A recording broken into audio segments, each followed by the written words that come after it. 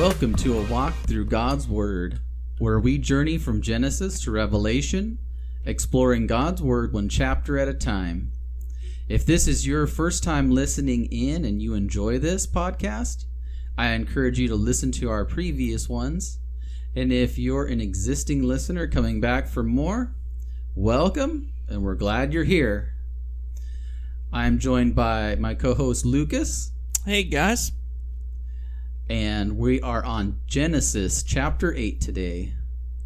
And I will start reading in verse 1. We'll read a few verses and then we will talk about anything that strikes us and just kind of dig into the truth of God's Word. Genesis chapter 8 and verse 1. And God remembered Noah and every living thing, and all the cattle that was with him in the ark, and God made a wind to pass over the earth, and the waters assuaged.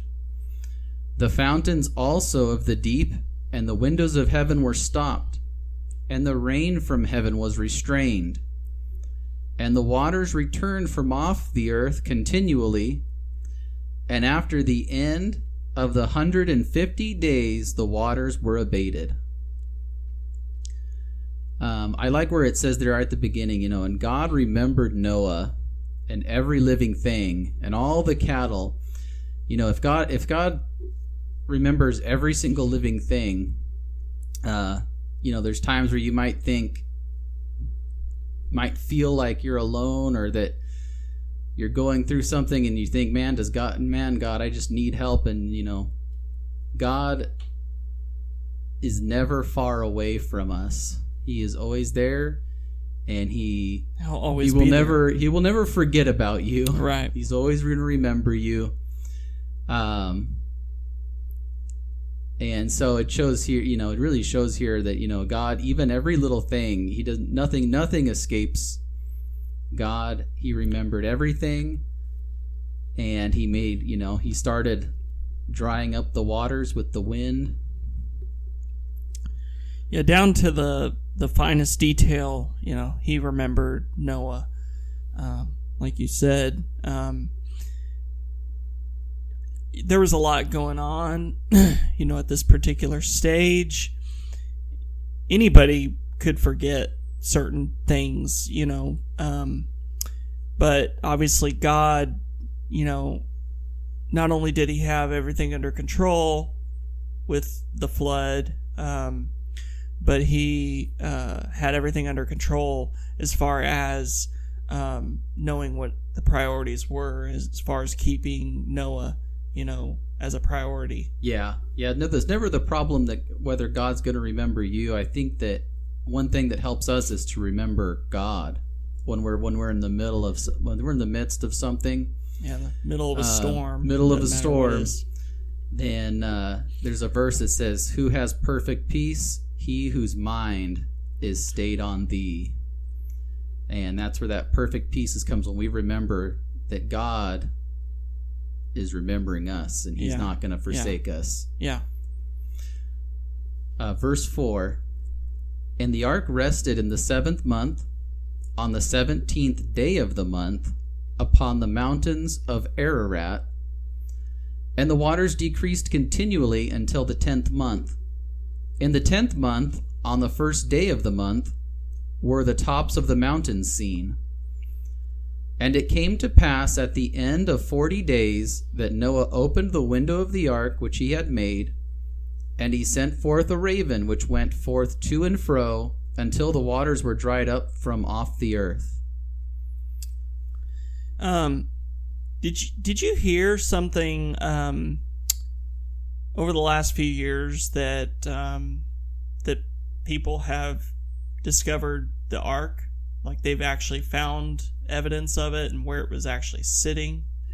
Yeah, I do. Actually, I remember seeing some pictures that showed like an outline on a mountain, and it clearly looks like, a boat, a structure. And it's usually in some area, because it's in the Middle East. It's in an area usually they have like blocked off where you really can't go, but there's like aerial photos of it. Yeah, that's how I've kind of seen them. And Yeah, so I've they've not even looked done, into it a whole lot. Yeah, they've even done like used technology to scan like what's underneath there, and there's like wooden beams and stuff like that clearly was not part of that mountain. You know, it's man-made. I think that's pretty neat, and just one of the many things that you know, for people that may struggle with finding evidence that, you know, makes it known that God did send a flood. That's just one of the pieces there that is kind of nice to show to people. Yeah, I might have to look into that now. And if you're listening and you know anything about that, feel free to leave a comment and let us know what you know. Oh, one thing I noticed that I think we'll see throughout this chapter too is that we see the number 7 keeps popping up. Yeah. And you know, biblically, the number 7 is the number of completion. The earth was, you know, complete in 7. Well, it was complete in 6 days, but the seventh day God rested. Yeah. Is that number of completion? The seventh day, it was finished, and we see that here as things dry up. You know that number is things are being completed, and this also kind of marks the start of the number 40 being a very prominent number in the Bible as well. Throughout many books. Yeah, and the number 40, as well as sometimes 42, I think in some places, that can mean kind of the number of a generation. Yeah. If you take a day is a 1,000 years is a day, and a day is 1,000 years. Mm-hmm. If you do the math, then 1 hour is about 42 years, which is about a generation. Mm. So when God says, you know, the hour you live in, you know, the generation you live in is kind of it's kind of way to look at it. Yeah. And so looking at, if you can call it the millennial time clock, that kind of that 40 tends to refer to a generation, and there may be other significance as well, such as, you know, Jesus fasted for 40 days. Mm-hmm. And so there's probably also some other significance, but you're right, the number 40 shows up a lot. In that, the 40 wasn't that a number that the Israelites wandered in the wilderness? Yeah, for 40 years. 40 years. Yeah, and that was a generation because God said, you know, this generation will not enter the promised land because they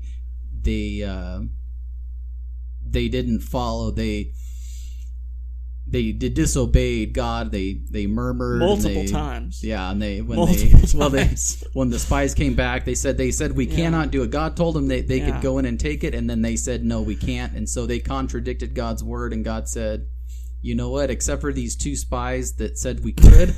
The rest of you guys aren't going in. I think reading Exodus and Leviticus and all those books after Genesis, I think that's the most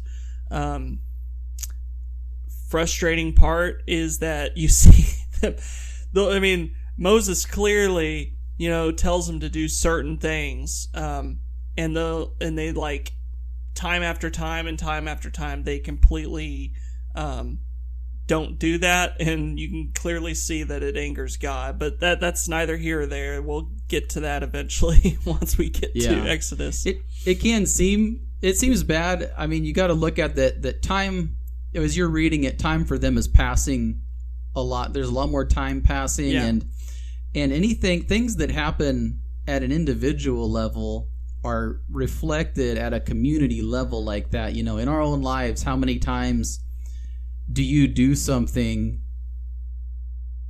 that, you know, oh, maybe I should read my Bible, but you know what, I'm just going to watch TV. You know, how many times, how many little decisions do we make in our lives that that somebody else could look and say, oh, well, you made a mistake there, and then we look at the Israelites and be like, oh, what are these dummies doing? Why are they making all these mistakes? Yeah. But it's this reflection. One that they weren't born again, right? So we have a benefit of being born again that they didn't have, and then two, that we're not as perfect as you would think either. I don't, I think that we tend to look, when you look at someone else, you tend to, especially historically, we tend to judge them a little harsher than we judge ourselves. Yeah. I think that's just human nature altogether. Yeah. Doing that. But we can definitely learn. If we learn from history, then we don't have to repeat it. That's true. And the one thing that I think, as Leonard Ravenhill, I don't know who, so other people probably said this as well. He said the one thing we learn from history is that we don't learn from history. Just looking at as a whole, anyway. Yeah. Anyways, continuing in verse 8. Also, he sent forth a dove from him to see if the waters were abated from off the face of the ground. But the dove found no rest for the sole of her foot, and she returned unto him into the ark, for the waters were on the face of the whole earth. Then he put forth his hand, and he took her, and pulled her in unto him into the ark. And he stayed yet other 7 days, and again he sent forth the dove out of the ark.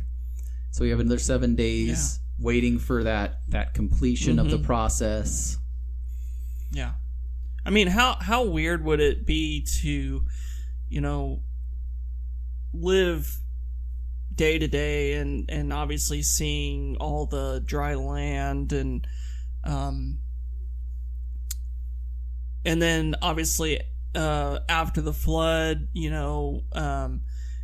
it's stated earlier in the chapter that the tops of the mountains could be seen. How jaw-dropping would that be to see that? I think it would be awesome to just almost uncomprehendable to me, Yeah, it's definitely on a whole nother level. It would be like people who have gone through things like tsunamis or volcano eruptions and things like that, where that it just changes the whole landscape, and you think, what this power is so incomprehensible that an entire city, can be turned upside down in a moment. Yeah.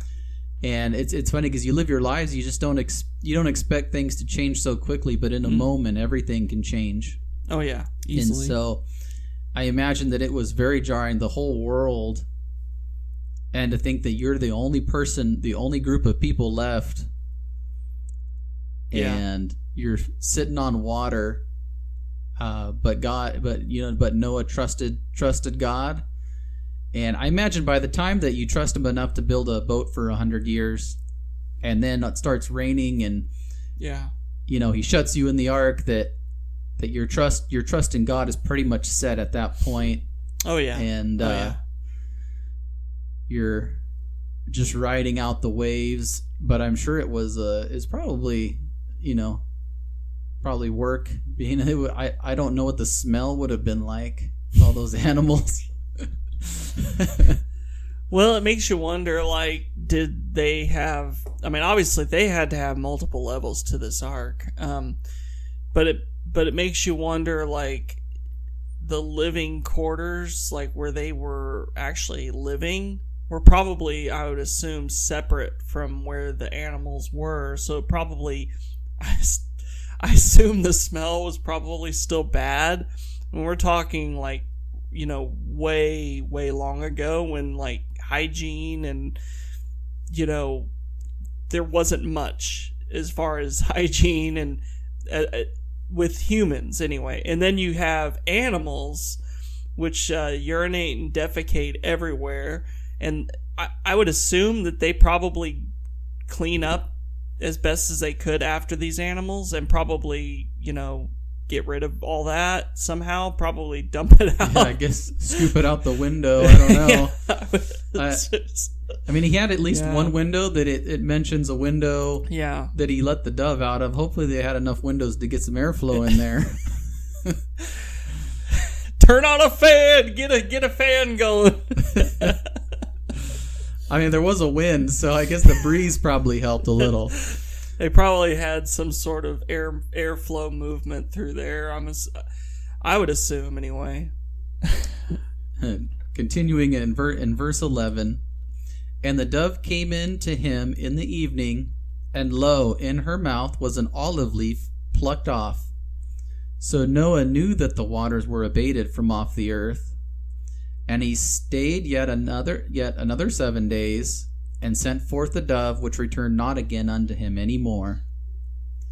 And it came to pass in the 601st year, in the first month, the first day of the month, the waters were dried up from off the earth, and Noah removed the covering of the ark and looked, and behold, the face of the ground was dry.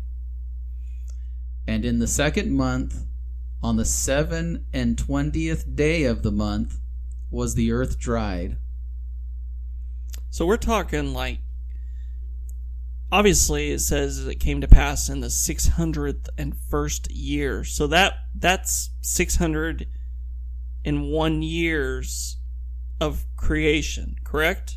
That's of Noah's life. Noah was 600 years old when they got on the ark, and it looks like they were in there for, they came to rest after 7 months or 8, about 7 months, and then they stayed in there several more months as the water began to go down. He kept sending out the birds, and then I guess by the end of that year, because it was the next year on the first month, the first day of the month, so it wasn't January 1st since they use a different calendar, but for us that as an analogy, right? January 1st.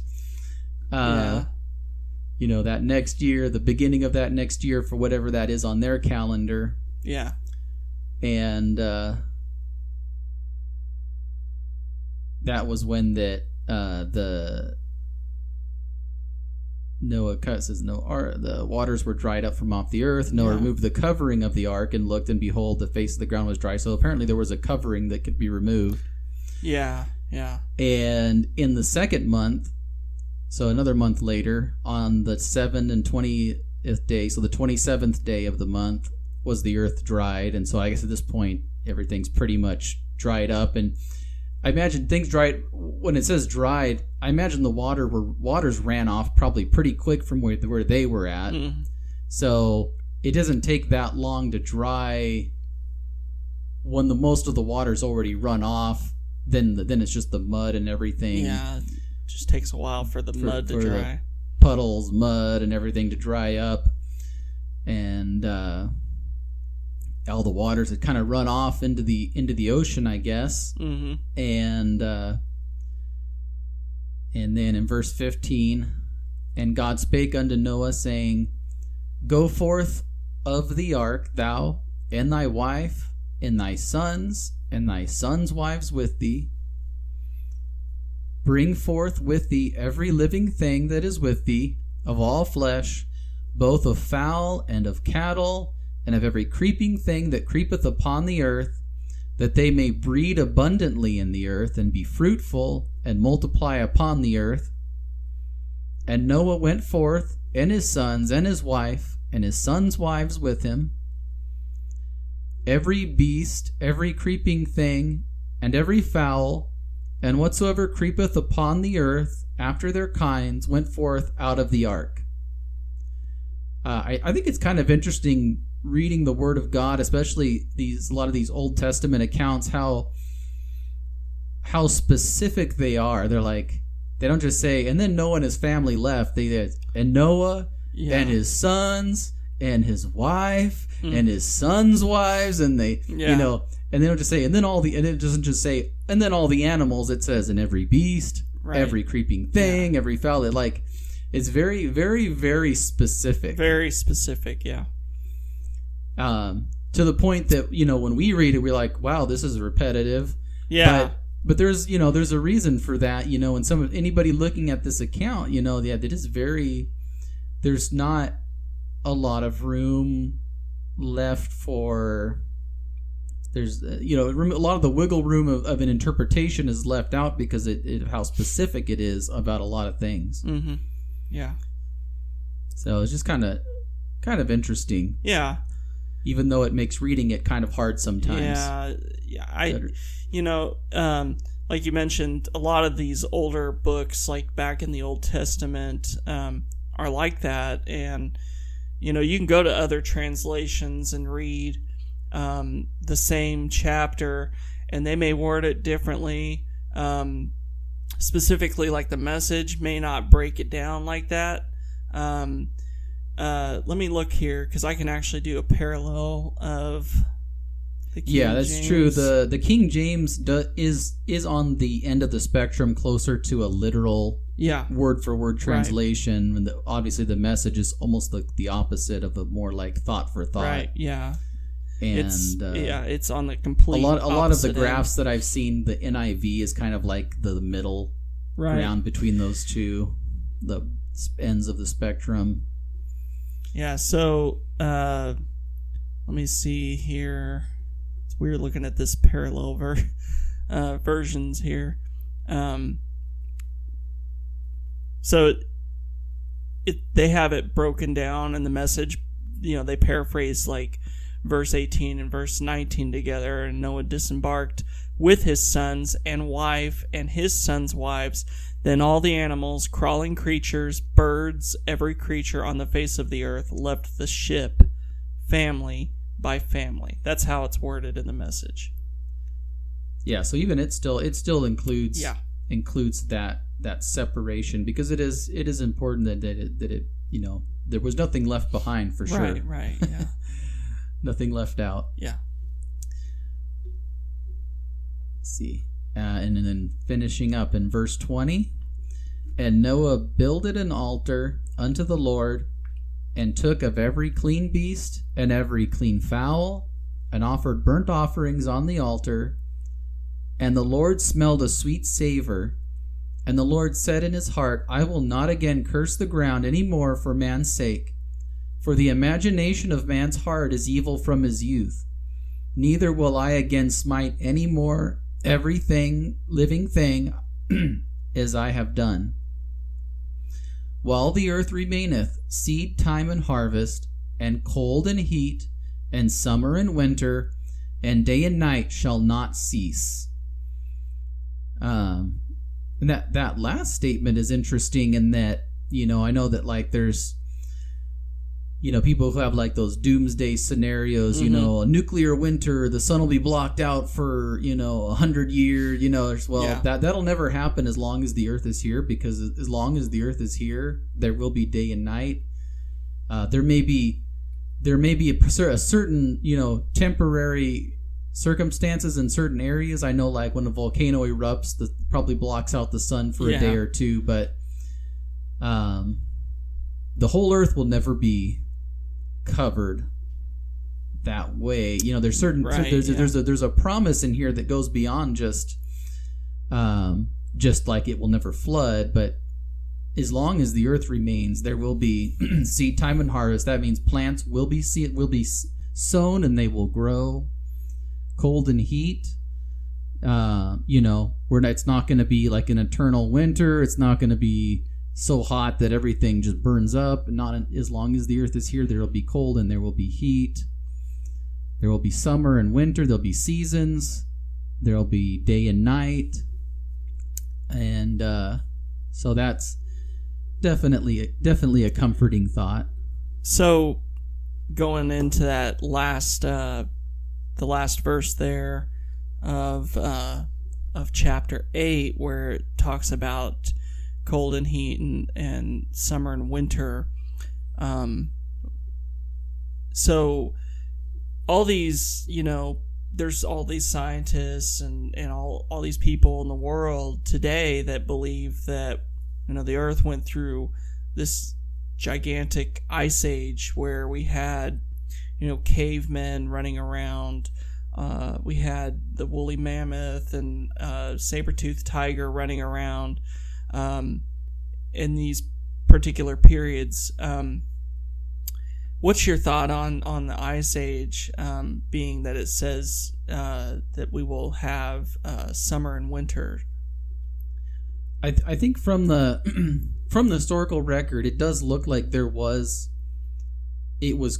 colder on the North and South Pole, and their ice did recede for some time. Yeah, but there was still cold and heat, even if it was a little bit colder on the poles for a time, or up north and south. But there was never a time where everything was cold for a long time, like they say, and all these things. Obviously, if you believe the Bible, then all of these things had to exist at the same time. And died. A lot of things. Some things that just seemed to disappear after the flood. Well, one of the things was dinosaurs. Obviously, a good chunk of them died in the flood. As we kind of talked a couple of episodes ago, that we think that some dinosaurs probably did make it onto the ark, and were probably some of the animals that may have lived through the flood might have been what we call dinosaurs today. Yeah, and the dinosaurs, before the flood, people were living 900 years. Animals probably lived longer too. And animals that grow their whole life, like snakes and certain lizards, 1,000 years, that's going to be a big animal, probably. But also, to support that size, the conditions before the flood were potentially a lot different. There's potentially more.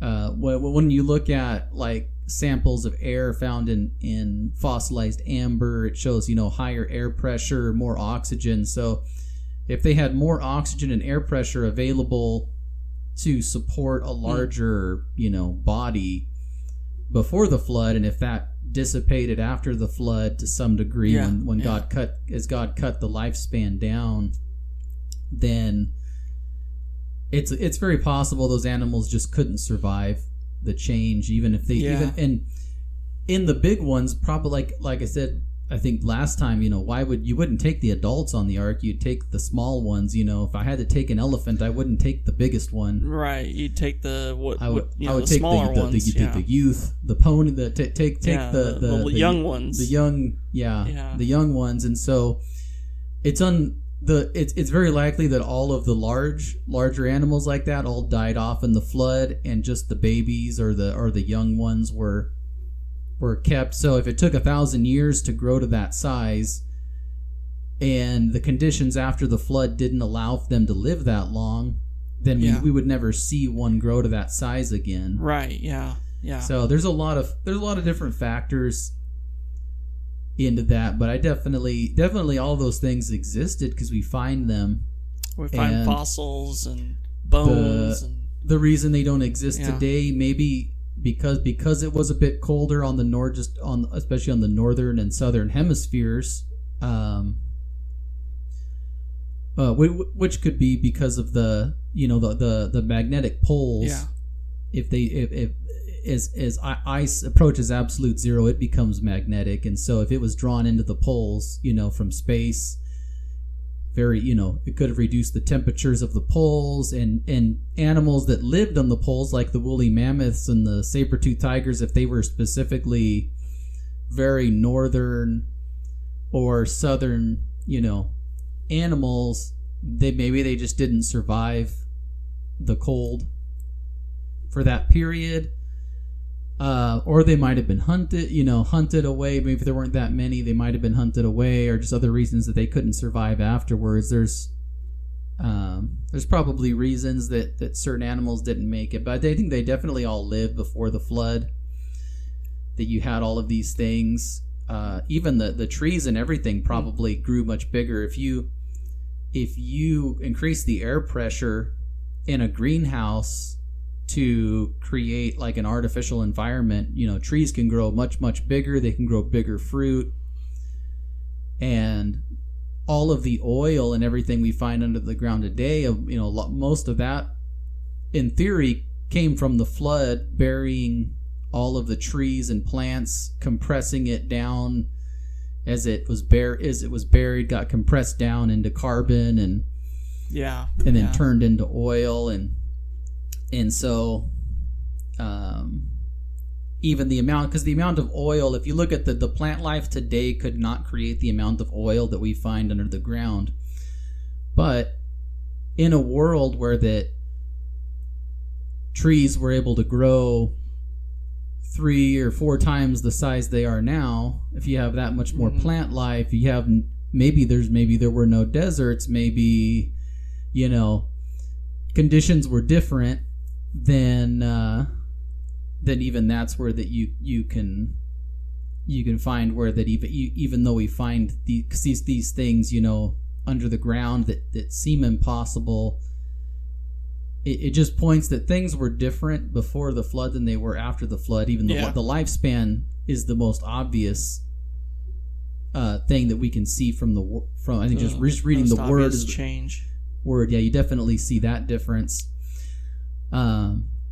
Another cool thing here where it says that after Noah got out of the ark, it says when he builded an altar unto the Lord, and then he made a sacrifice of burnt offerings, and it doesn't say it says that when the Lord smelled that's when he promised that he would not curse the ground anymore for man's sake. And so it was after Noah basically worshiped God, that promise was made, or that Noah acknowledged that it was God's faithfulness that brought them through. Yeah. And then God didn't promise them, before even after the flood was over. He didn't promise that until when he made that burnt offering unto the Lord and acknowledged God. That's when God made the promise. Yeah. And that was I believe that was completely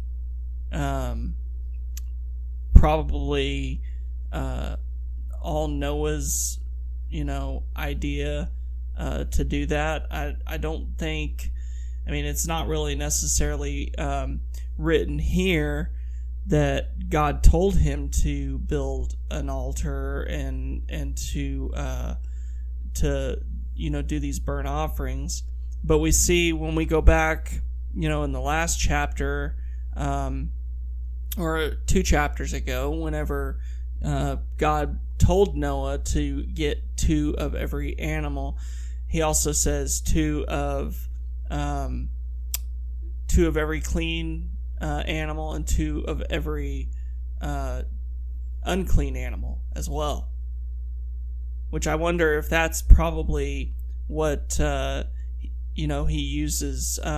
He probably uses the clean ones as the sacrifice, as the burnt offerings to God. Yeah, it said here, of every clean beast, and so he was prepared ahead of time. Yeah. To do that, and I think throughout the Old Testament, you do see that. Noah, and then later Abraham and Isaac, and whenever they need a word from God, they would build an altar and they would, pray to God. They would make a burnt offering, and they if they had a problem, I think so sometimes we could take learn from that example is that when we have a problem, if we would stop, if we would, get on our knees or whatever, whatever you do when you go before the Lord, and just trust that if we will get before the Lord, that we could, that He will answer you. And so he went and got before the Lord. I imagine he was like, okay, what do we do now? Yeah. Now that the flood's done. now the flood's over. Okay, what's next? And he went to go talk with God to see if God had any other instructions for him. Yeah. And the Lord gave him that promise. And, we can, when we have a situation where, well, okay, do you have anything, Lord, for me to do? It's time to pray and seek the Lord and just trust that he will talk to you and he will tell you things. And there's so many examples in Scripture that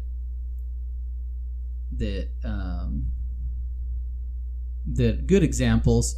Among the bad examples we get from a lot of the Israelites, there's many good examples from people who stood out and followed after God that we can take. And the bad examples, that when people make mistakes, are good for us to know what not to do. Yeah. And to look at why, what brought any time something happened to somebody, what brought them to that place? Where did they go wrong? And we can learn from that. If we can learn from others, then we don't have to make the same mistakes ourselves. Right. Yeah. Is obviously the ideal way. Sometimes, when you have kids, sometimes you let them make mistakes because if they won't listen to you, sometimes you let them make the mistake, and then they realize, oh, that's why you told me not to do that. Let them kind of learn. I feel like the kid every kid almost at least once touches something hot that you told them not to touch. Oh yeah. And then very quickly they learn, oh, that's why you said don't touch the oven, don't touch the pot. Yeah. And but they just get that reminder at that point. But if they would listen, they wouldn't have had to go through the pain. Right. Yeah. And so. Yep. It's sad that sometimes we learn the hard way. Yeah. But if we will look at the Scripture and really look at what caused what caused somebody to lead somebody into bad situations, and what led people into good situations. Yeah. And a good, and just learn from those examples. Okay, what did they do that put them in a position to be blessed by God? What did they do that put them in a position where that God wasn't able to deliver them? And then we can learn from that, and then we can be in the position of being blessed. Right. And that's what I think a lot of people don't realize, is that this book, this Bible, is literally our manual, so to speak, to read and live based on the truths that are in this Bible. And if we lived by the truths that are in here, as to what God tells us to do, and to live like that, imagine how life would be. There'd be so much peace and tranquility in the world, because everybody's living that way. And I know that we're all completely human, and that's the problem. Is we live a sin nature. We have a sin nature, and we completely we fall each and every day, time after time, and time after time. And God knows that, but obviously it's His grace and mercy that allows us to be forgiven, and to obviously to be able to have that I guess reason to kind of start over, and to kind of have another chance to kind of go at it again. Yep. You want to wrap us up with some prayer? Yeah. You want me to pray, or you want to? You go ahead. It doesn't matter. Father, we thank you for this time that we get to come together and read the Bible and to dig deep into your word, Father. We thank you that for each and every listener that we have, God, we just ask that you bless this podcast and distribute it to whoever needs to hear it. And Father, we thank you for your faithfulness and for your many blessings, Father. In Jesus' name we pray. Amen. Amen.